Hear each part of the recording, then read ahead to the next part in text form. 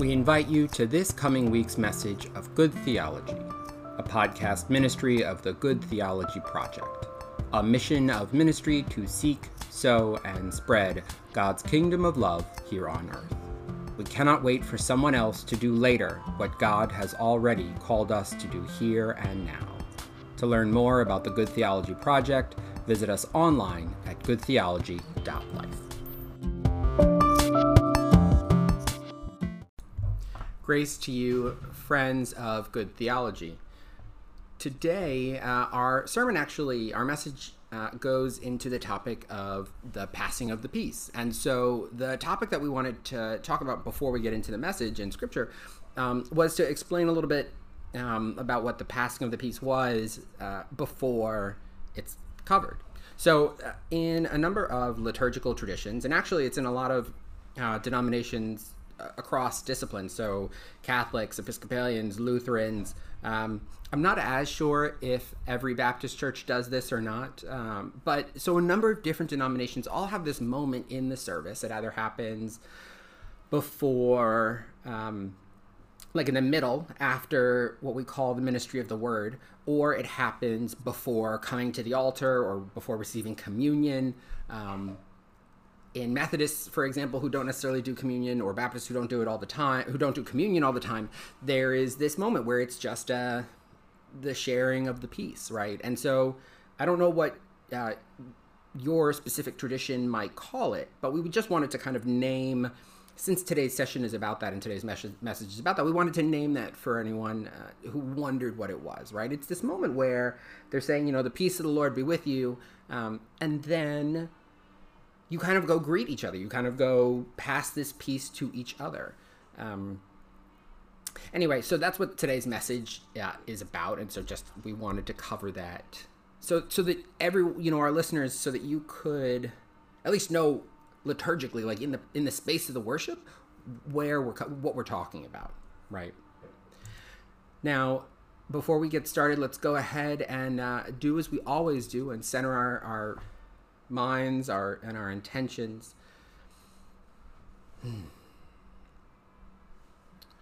Our ears to hear you, our eyes to see you, our behavior to share you. Glory be to you, God, source of all being, incarnate word and Holy Spirit, as it was in the beginning, is now, and ever shall be, world without end. Amen. Now, today's scripture comes from the Gospel of John, and we're reading from the Common English Bible. It's going to be chapter 20, verses 19 to 23. It was still the first day of the week. That evening, while the disciples were behind closed doors because they were afraid of the Jewish authorities, Jesus came and stood among them.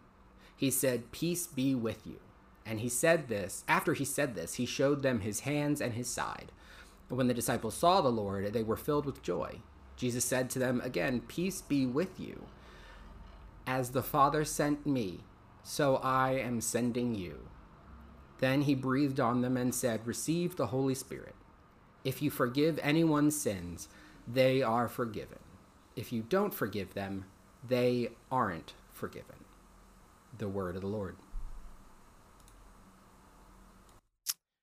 So we just heard the first appearance of Jesus to the disciples after his crucifixion, right? So can I just say that thank goodness Stephen King did not write the Gospel of John? Because I think we can all agree that if Stephen King were the author of John, we would not be getting a Jesus that was there to deliver peace, which is, just to be clear, if you didn't notice him saying it repeatedly, is exactly what he's doing.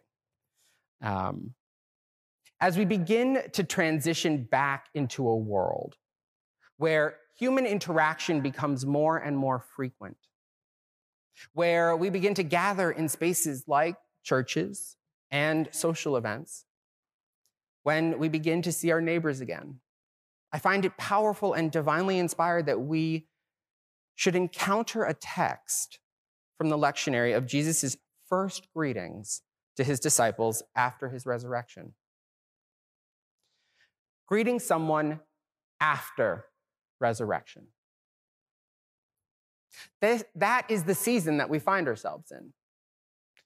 It doesn't matter if you've been in isolation for the past year or not.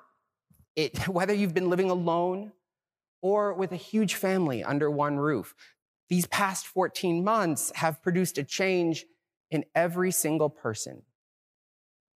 No one is the same person they were 14 months ago. And though I would be happy to preach about change being part of the Christian experience, that's not my message for today. My message for today is about the first encounter after change. The encounter of peace between people who are not strangers, but are part of the same or shared community. What's funny and ironic about this very topic is that we as Christians have been practicing this greeting after resurrection every Sunday since we started going to church. We call it the passing of the peace. I say, the peace of the Lord be with you, and you respond, and also with you. But if I am to be brutally honest, I don't think I've actually ever seen a Christian community, an entire one, ever fully embrace the full nature of what Jesus models for us when he visited first his disciples after his resurrection. Verses 19 to 23 in John's gospel is a profound text. There is so much going on in those 4 simple verses. John tells us that Sunday night, the disciples are meeting in the upper room, the place where Jesus broke bread, where he washed their feet, where he gave thanks. They're meeting there with the door locked, and then Jesus appears, right? And he says, "Peace be with you." And this is the mistake that we usually make as well. The same mistake that the disciples make, which is they think he means, "Hey, what's up?" Because in that culture, to say peace, shalom, was a greeting. And I think, okay, I love when Jesus shows his sense of humor, right? Because he is saying, what's up? But, he is greeting them. But after he gets their attention, he says it again. "Peace be with you." And then scripture says he breathed on them. Breathed on them, from verse 22, is a direct reference to Genesis, when God breathed on the waters of chaos and created the heaven and the earth. When he said, "Peace be with you," what Jesus was saying, what he was communicating to them, was that by the authority vested in him, he was declaring peace. I mean, think about it. Why would they have been gathered there together, right? They just heard that he'd potentially risen from the dead, and we know how much the disciples like to argue and bicker amongst each other, right? I would put dollars to donuts that they were arguing. He's back. Oh, no, he's not. Oh, yes, he is. If he is, where is he? That was in their nature. We know that about them. Could you imagine coming home from a long day at work or a long day at school? You're tired and hungry, and you're just glad to be home amongst the people you love, and you walk in and all of your friends or all of your family are just squabbling and yelling at each other? Jesus must have been he must have stood there and been thinking, "I'm not gone 3 days and these fools can't keep it together." He must have been furious. And what does he do? He doesn't react the way we would react. He blesses them. He encouraged them. He gives them authority. You will never hear me say that the Christian life is an easy life. You will never hear me say that you will receive all the abundances you deserve, because that's not our mission. Anyone who tells you that being a Christian is good for personal gain doesn't understand what God's mission is here in the world. Over everything else, the Christian mission is that of interruption. Paul, Peter, and John interrupt other Christian communities through their letters to remind them of true morals, ethics, and attitudes. Jesus incarnate interrupted first century society to show a world of violence and materialism about what a truly good life is supposed to look like. If you really think about it, all our great heroes provide interruptions. Dumbledore interrupted the status quo constantly. He barged right into Harry's underage magic court hearing. Luke Skywalker was an interruption to the plans of the Darth Vader and of the Emperor. Martin Luther and Martin Luther King Jr. both meant to interrupt what was going on to change the world for the better. And actually, I mean, if you think about it, even the Declaration of Independence was, by its very existence, an interruption to the ideals of monarchy and imperial rule. Interrupting can sometimes be the only way to stop the record of harm from being played over and over and over again. But let me take a step back and ask you this. Why do we put the peace and the passing of the peace, this greeting in our worship services, why do we put it in the middle of the service? If it's truly meant as a greeting, why wouldn't it be the opening line to the ritual? It's because it's not meant as a greeting. Well, not as the way we understand it. It's meant as an interruption of the service. It interrupts the flow after we hear scripture, but before we approach the altar.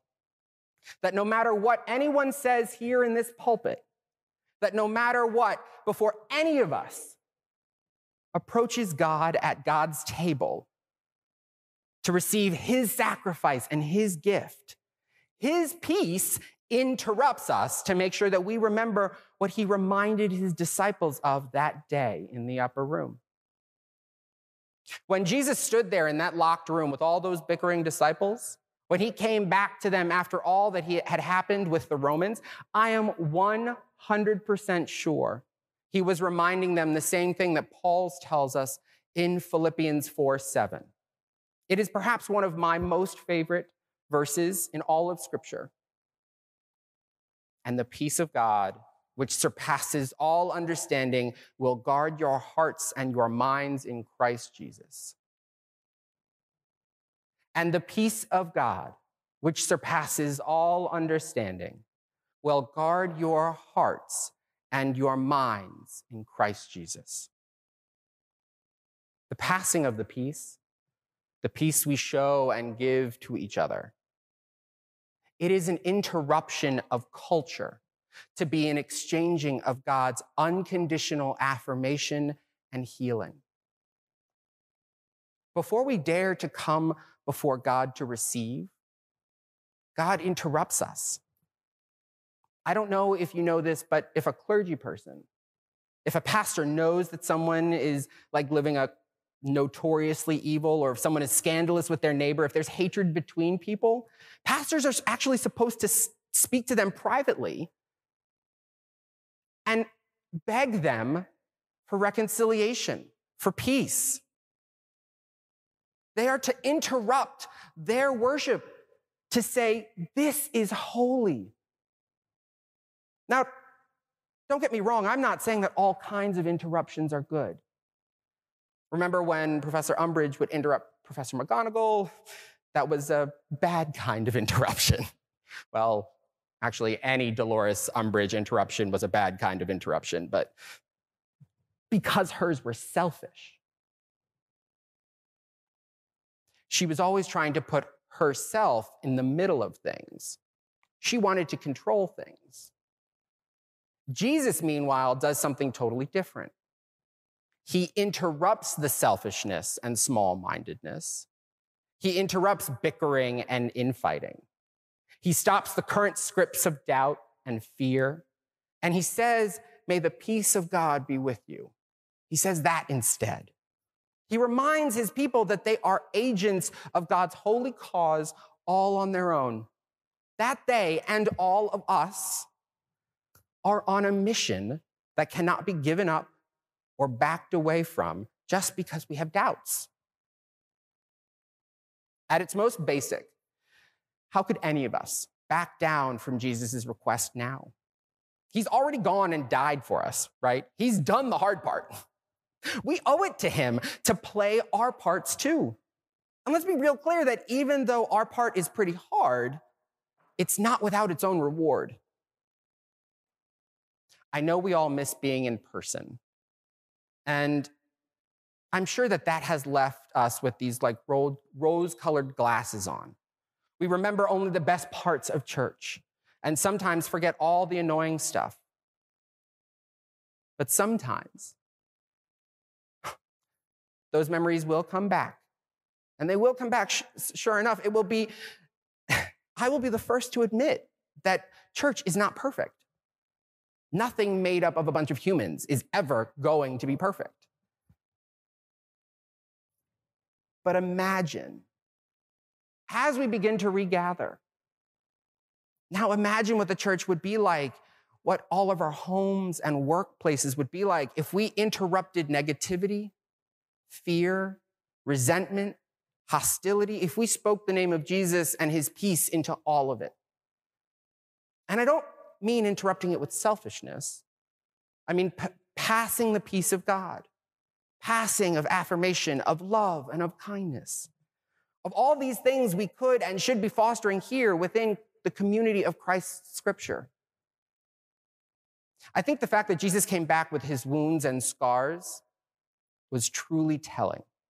Not because it proved it was the same guy who died on the cross, but because as a metaphor, it says nothing erases the scars of the past. But it is up to us on how we interrupt the present with Christ himself, which is the true testament to this Jesus movement of which we feel so called to take part. Amen.